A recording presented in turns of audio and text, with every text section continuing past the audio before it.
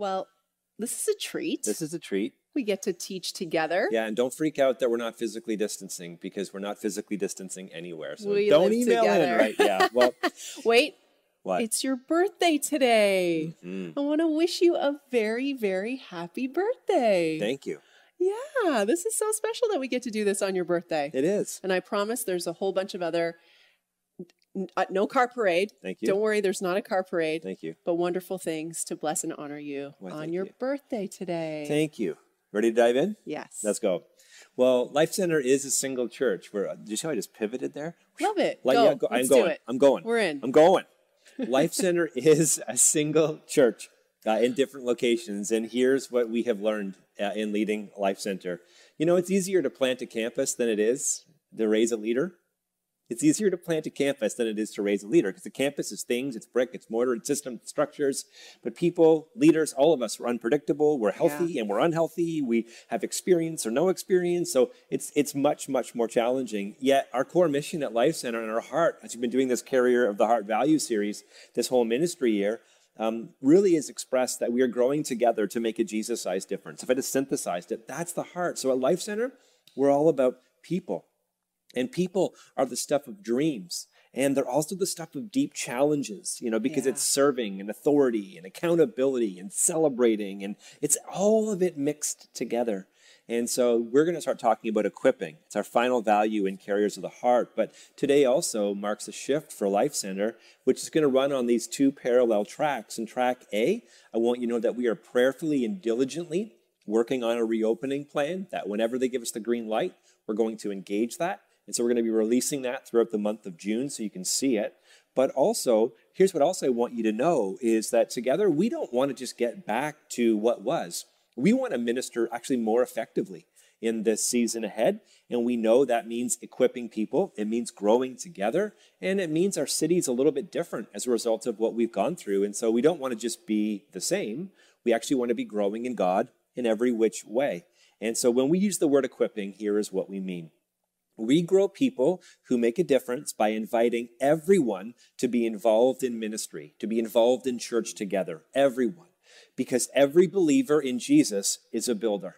It doesn't mean we all do the same things, but every believer in Jesus is called to be a builder. It takes the whole church to be his church for the city. When we talk about equipping, this is what we're talking about. Our engagement of this singular value or this single value is the defining element for every Christian, and it's also for every single church. Lori? So Matthew 28:19-20, it's the Great Commission. It says, "Go therefore and make disciples of all nations, baptizing them in the name of the Father and of the Son and of the Holy Spirit, teaching them to observe all that I have commanded you. And behold, I am with you always, even unto the end of the age." You see, we are called to go. Go where? Go wherever we are and make disciples of all nations, baptizing them in the name of the Father, teaching them to observe all that I have commanded in my word. I don't have my Bible right here. I love having my Bible when I preach, but God's word is full of exactly how we are called to live our lives. So how we make disciples is we literally teach people the word of God and how to follow all that God says. And this is what Jesus says to his disciples. He says, "Behold, I am with you always, even to the end of the age," which would have been confusing for them because Jesus was leaving. He was going to go. He was going to leave them. How could you be with us and leave us at the same time? You see, the Holy Spirit hadn't fallen yet, and so they didn't have that revelation yet. We are specifically called to prepare. In fact, it's not even just a call, it's a charge from Jesus to provide whatever is needed for people to walk with Jesus. It's a call of all believers, not just super believers, super Christians or pastors or leaders. It's a call to every single one of us to help prepare people for what they will face when they walk a life with Jesus. Mr. Jerry Corto, he's ever so famous for quoting this line, for saying this line, When God saved you, he had someone else in mind. And I want to ask you today, has that someone else emerged in your life as a result of you coming to Christ? How has that impacted your sphere of influence? Have others come to know Jesus because you have come to know Jesus? That's what discipleship is all about. But before we can be equippers, we must be humble enough and hungry enough to be equipped ourselves. You see, God is moving, even in this time and in this way, which may seem or feel inferior to what we have had in the past. God is still moving in his sovereignty in profound ways, saving people, bringing people to Jesus. And we get messages and notes and emails and phone calls every week of the profound transformation that's happening in people's lives. In fact, just this week, we got this incredible message that went something like this. Hello, I want to change my life. Last week, I believe I accepted the Lord into my heart. Not sure what happened. It made me cry like a newborn baby. How many of you know exactly what this person is talking about? That literally when you accept Jesus for the first time, you don't really know what's happening because you've never experienced or felt anything like that before. And often it brings you to a point of tears and just surrender. It's a powerful and profound moment. You see, that's the work that God does. What are we called to do? We're called to disciple and equip. The Great Commission clearly lays two things out for us, the who and the what. And so what does it say? It said that Jesus said, I will be with you always, even to the end of the age. Jesus promised that he would be with us as we walk this out. We don't have to do it in our own strength. We don't have to do it on our own. We don't have to know all the things to do. The second thing he lays out is what to do. Make disciples by baptizing them, teaching them to observe all I have commanded. So he tells us what to do. But did you notice what he left out? He didn't say how we are to do it. And you see, the answer to the how we're to make disciples, the how we're to equip people is diverse as the cultures we have, the spiritual gifts, the dreams, the visions, our personality, our just the ways that we are, our needs. It's just as diverse as all those things.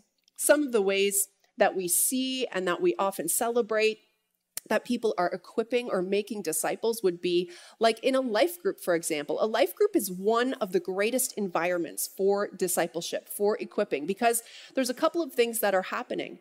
If you're a life group participant, you are both being equipped and you are also equipping, because as you share your life, your story, how God is working in your life, you are learning and you're helping others to learn.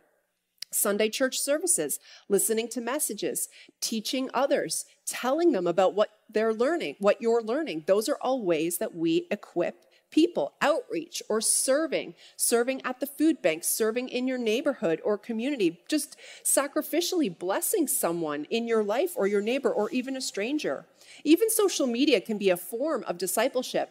I got a message this week from somebody who shared a story of just literally being in this broken place before the Lord, saying, I'm done. I can't do it anymore. I'm at the end of my wits. And they literally opened up a Pinterest, and there was a note, a type of note that they had never seen before. And it was written as if God himself had written it. And basically it said, do not give up. Do not be discouraged. It spoke directly to the prayer that this person just prayed. Yeah.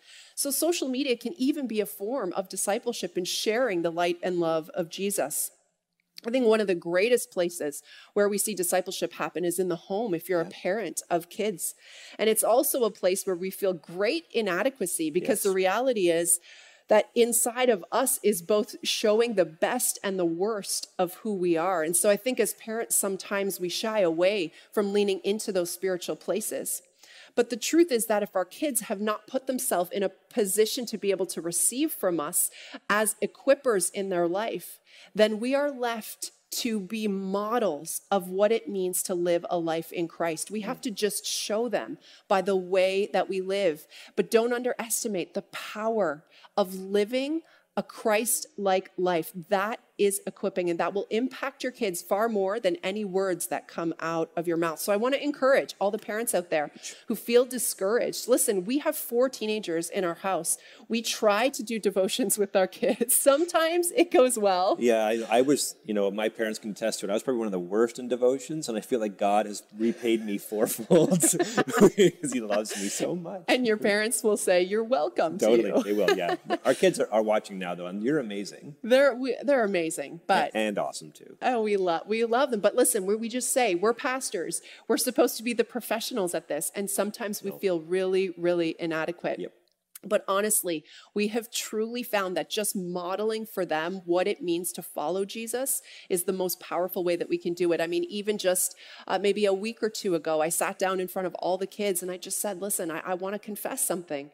I want to confess something that God convicted my heart of. I was reading the verse that says, there is therefore now no condemnation in Christ Jesus. And I felt this conviction come over my spirit. Number 1, that I had been receiving condemnation upon myself. And number 2, guess how that was manifesting in my life? Well, the minute they woke up, it was like, is your room clean? Is your homework done?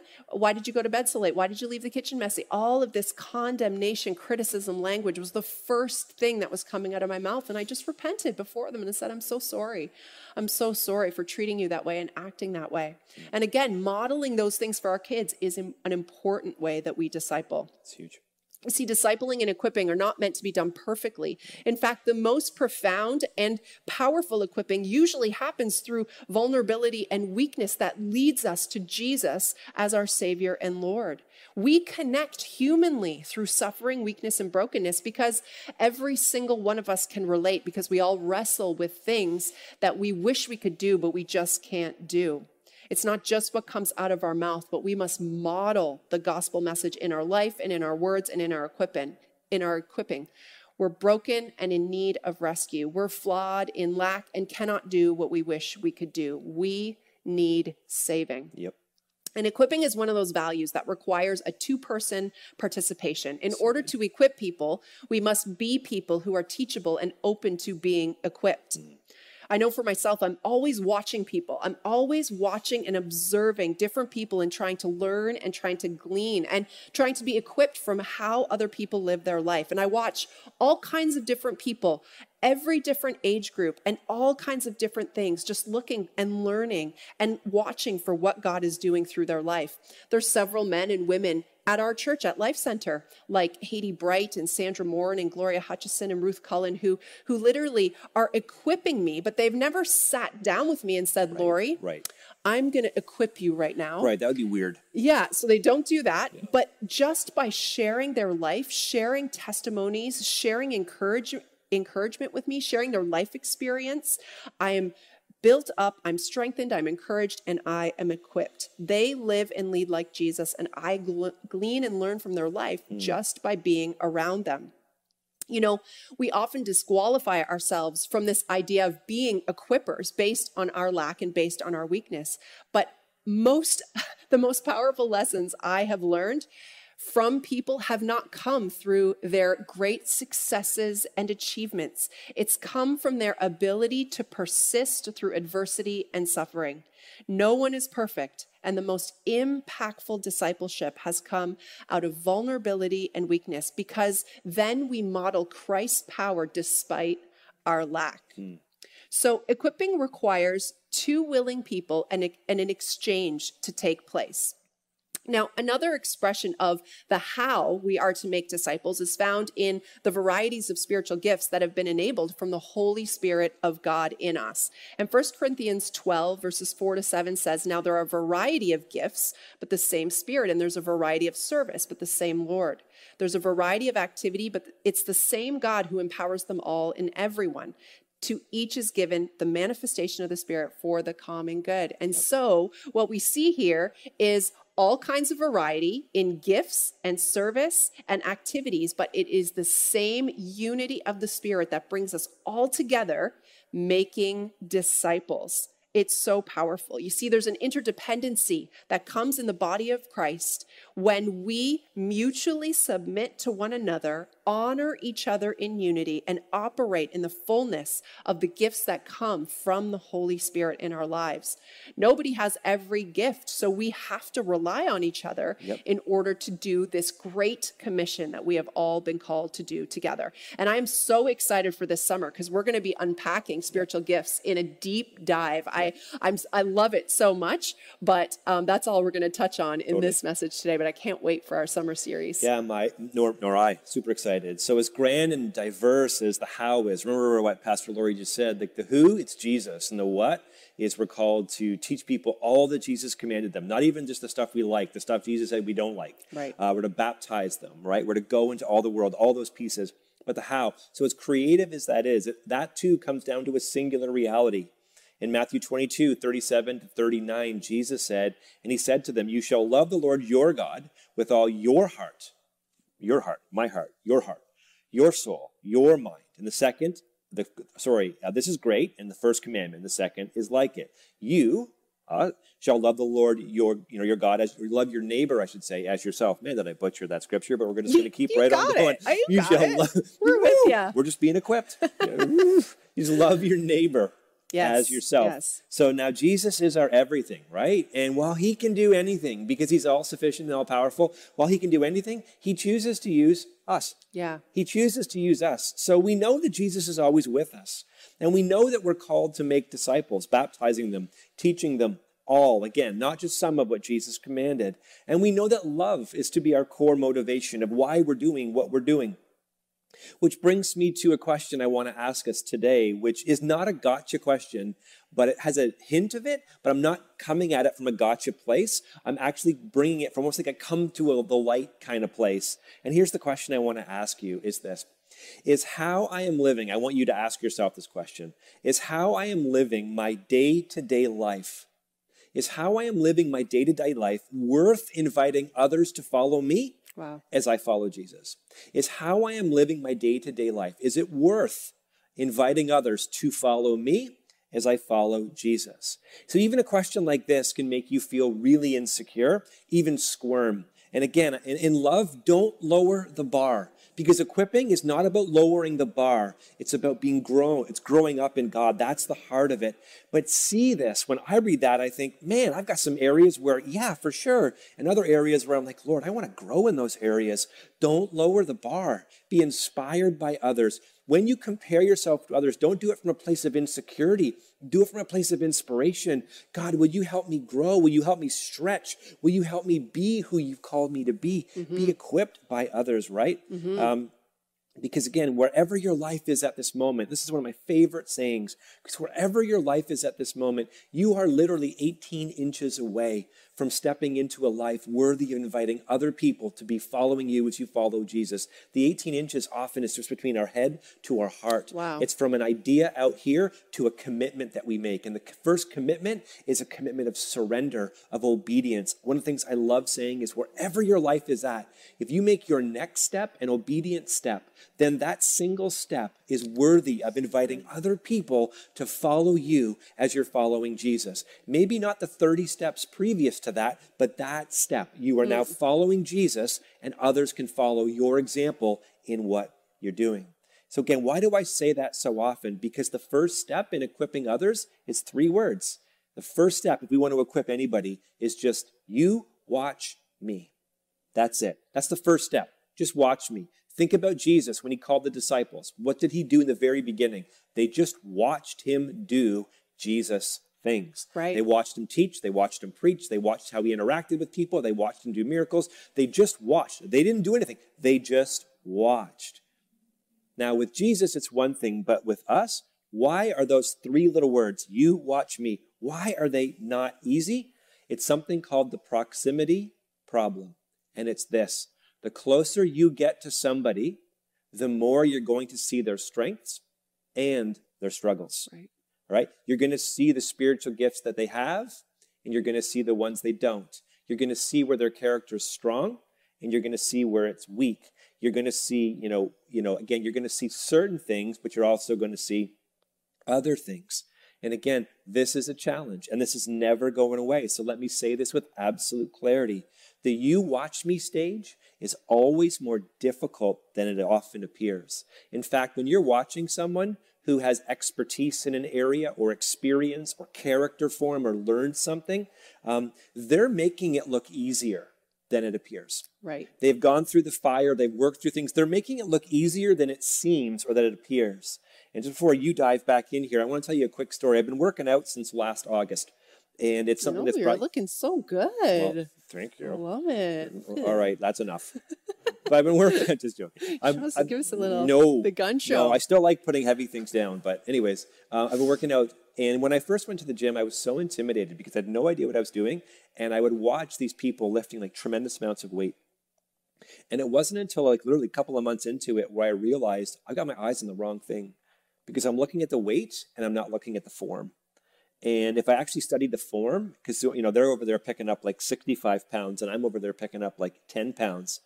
But the purpose of getting in shape or whatever is not, in this sense, it's not the weight. It's the form I should have been paying attention to. So oftentimes we want to speak like this person or lead like this person or parent like this person. I'm telling you, it's not the weight, it's the character form. It's the form that they live. So and equipping good. is getting under to hear that type of stuff, not just the external stuff. So don't look at the weight, look at the form. Because if you look at the form and you get that down, you can grow in the weight. But if you don't get the form down, then the weight's going to crush you. And the same is true in equipping.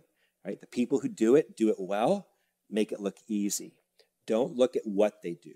Look at how they've gotten to where they are. The character, the tests, the battles, the commitment, the guts of it. That's the goal of being equipped.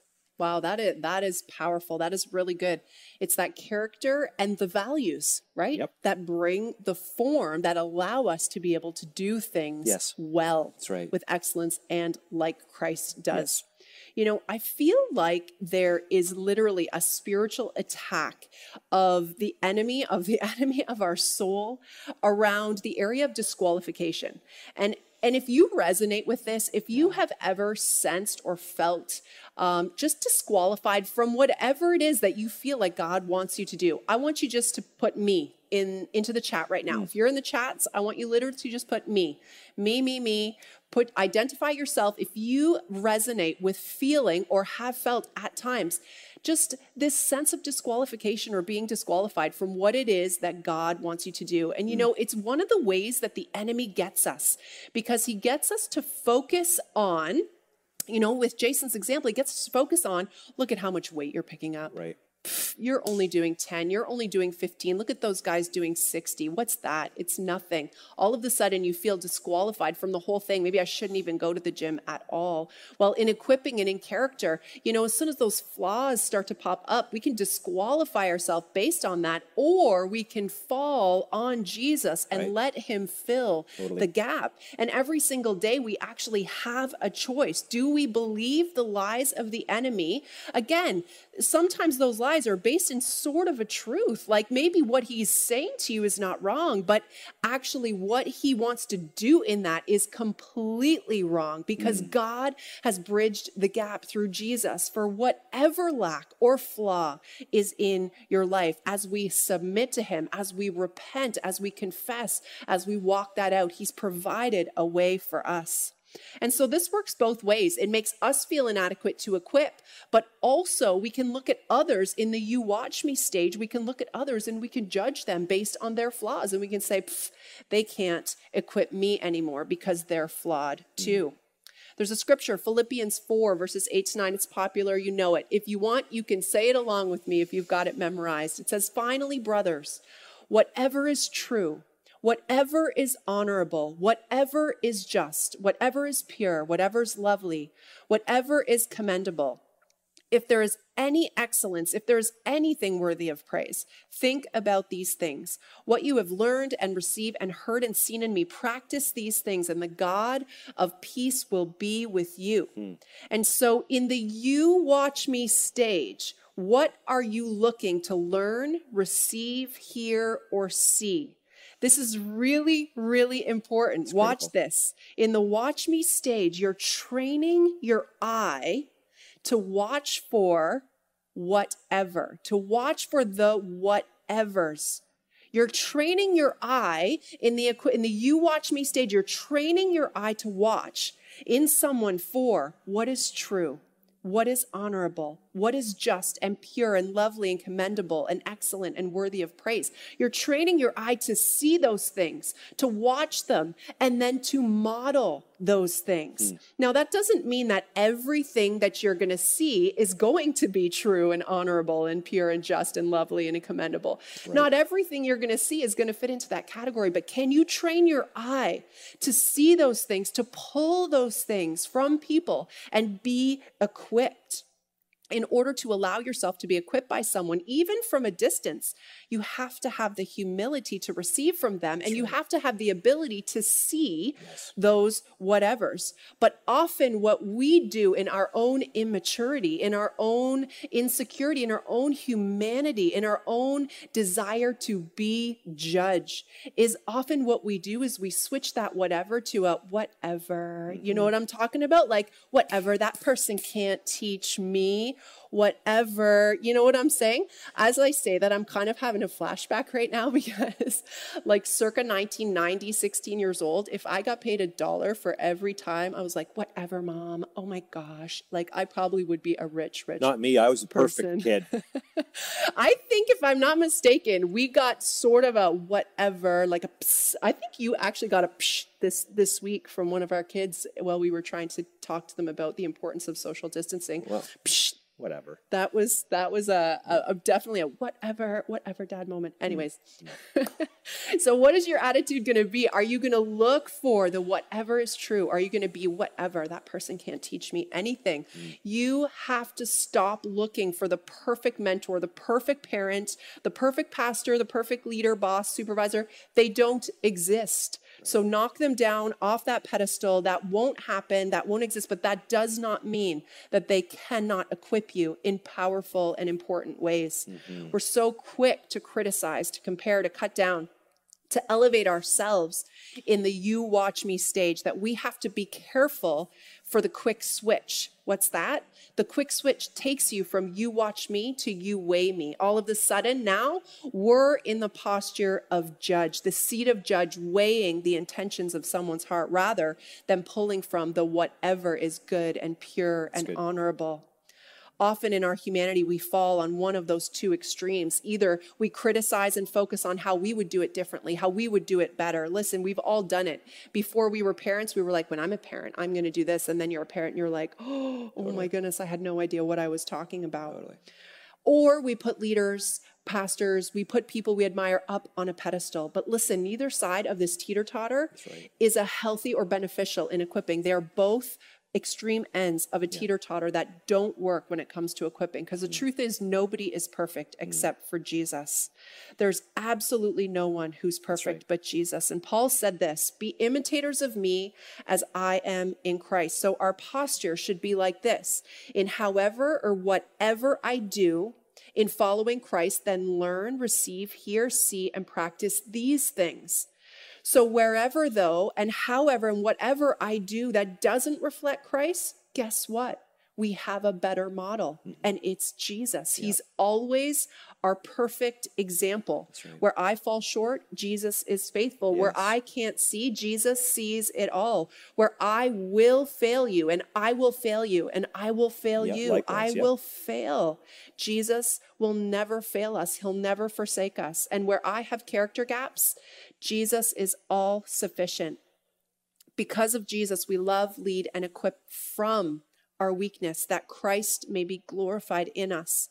And so our superpower lies in not being the perfect leader, the perfect parent, perfect in all our ways, the best equipper, the best discipler. Our superpower lies in tapping into the Spirit of God within us, who helps us in our weakness and makes us strong in Him. Equipping doesn't mean hiding from weakness. It means leading people to put their trust and hope in a God who redeems all our weakness. Paul said, I will boast all the more in my weakness, because he never wanted people to put him up on the throne. The throne is reserved for the King of Kings alone. It's awesome. So good, Laura. Did you catch what Paul said back in Philippians chapter 4? And together we're going to celebrate communion. So if you have your elements or you want to grab them, now's the time to do it. He said, what you have learned, what you have received, what you have heard, and what you have seen in me, practice these things, okay? Practice these things. And what is one of the most formative practices that Jesus gave us is to come to the communion table together. So that good. Just this place of coming to this place, that we are equipped, that we are reminded of what is the gospel, not the mess around it and the opinions. Okay, what did Jesus say? It is about the broken body of Jesus. It is about the blood of Jesus. It is about the person of Jesus, the work of Jesus. It is to come back to this place where you and I celebrate, the body of Christ, the broken body and the blood of Jesus. So the scripture says that on the night that Jesus was betrayed, after giving thanks, he took and he broke bread. And he said that the brokenness of his bread was to represent the brokenness of his body, so that we would take it, we would eat it, and in doing so, that we could be healed. It's the heart of what we've been talking about here today, is that there are no perfect people. We're all wounded healers. We're all wounded leaders. There's brokenness in all of us. And so there's a follow me, learn of me, but then ultimately our lives don't point to our own successes.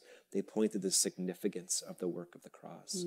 So if you're listening today, before we receive communion, the scripture says that we're to examine ourselves before we do that, so we don't take it in an unworthy manner. So my question is, what are you examining yourself against? How you did last week better than this week, that's not a worthy examination. How someone else is doing it versus you, that's not a worthy examination. No, when we look at the perfection of Christ, we see our imperfections. Yeah. And it's in that place where we say, thank you, Lord, I don't have to save myself, that you're Savior, that I don't have to fix myself, that you're the great fixer, that I just need to be obedient. So I'm going to invite us, I'm going to lead us in prayer, and then we're going to receive communion. So Heavenly Father, in this moment, I pray for some for the very first time, and for others for a fresh time, that you would convict our hearts. Right now we have a shared surrender. We open our hearts to you. Jesus, I pray that you would save us, that you would heal us, that you would restore us, and that you would grow us up to be the followers of God that we're called to be. May we not be infants, but when we grow into maturity, Lord, so that we can love and serve a broken world the best we can together, reflecting who you are. And so, Lord, minister to our hearts this morning. In Jesus' name we pray. Amen. Amen.